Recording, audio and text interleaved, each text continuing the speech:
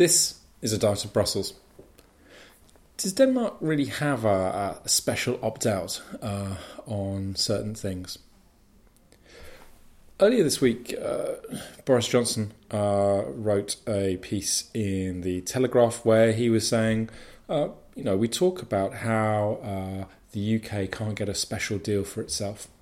And yet here we have the case of Denmark, which, in addition to the clarifications and the changes and modifications that were made in the wake of its rejection of the Maastricht Treaty, it also has a special protocol.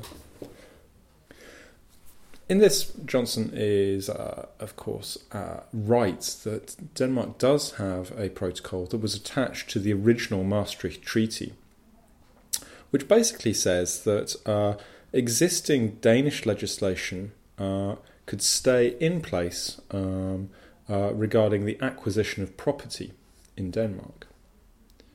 Now, the history behind this is quite particular. But in essence, there was a concern at the time, and had long been a concern in Denmark, that the more liberalisation there was of free movement, of people, and of goods and services and capital, that potentially a lot of Germans would be coming to Denmark and buying up Danish property. And this was sufficiently big as an issue at the time of the Maastricht negotiations in 1991 that the Danish government insisted that there would be a provision in the treaty, attached as a protocol, which would let them keep their existing legislation, which in effect meant that non-Danes would find it very hard to buy property in Denmark. Now, this is a very particular kind of situation. It's a very unusual one. It's one of the very few instances where a country has a specific derogation from a central piece of EU activity.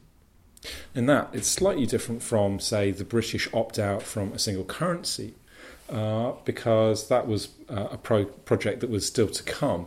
And so there it was more a matter of saying, here the UK wishes to stop at this point in the process and doesn't want to go any further. Whereas the Danish example seemed to be saying, well, here's something that we should already in principle be doing, because free movement is something which has always been in the treaties and predates Danish accession. And actually, we want to allow this system to stay in place. The question is that a useful model? Well, on the one hand, clearly it is a useful model in the sense that it demonstrates that where member states do want to make an accommodation of different countries, then accommodations can be made.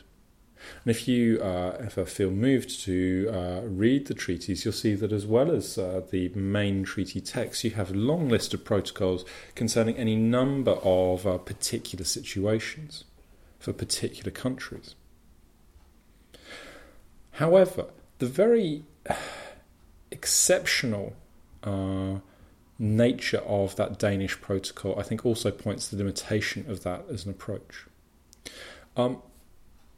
The chances that the UK would be allowed to have a similarly fundamental protocol, and it wouldn't clearly be just about property acquisition, but would be about something much more generic potentially, whether that's about access to welfare benefits or about some exemption from the language around ever closer union.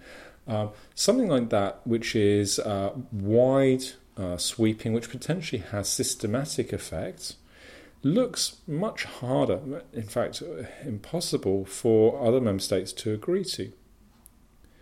As much as other member states would like to make some accommodation of the British situation and help a fellow member state in need, that doesn't mean that they are necessarily going to want to compromise the legal integrity any further than is strictly necessary to meet those demands.